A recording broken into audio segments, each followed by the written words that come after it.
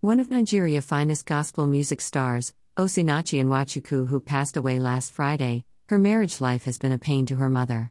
Her mother, simply identified by BBC Pidgin as Madam Madu, expressed regret and declared it could have been better the gospel music star didn't marry at all.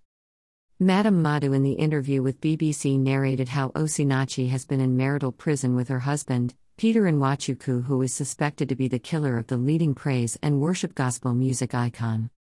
The BBC report published in Pidgin English is represented thus. Although the Ogbanj gospel musician born 4 children for her marriage, her mama no even go visit her for Abuja, she no even go for Omugwo. I no sabi we out dem day live for Abuja. The first pregnancy, I no go Omugwo, the second one, I no go Omugwo. E no want take I see me and my family. She say the first time she go her pickin' house na when she been sick well. I come begin sick. When I begin sick, Osinachi go meet mummy and Enche, beg her say a beg make she help her, say wedding important to her na to take care of her mama, say her husband no want make her mother come her house. Mummy and Enche go beg Peter agree. Now only 1 month I stay for Peter house before him pursue me and my son.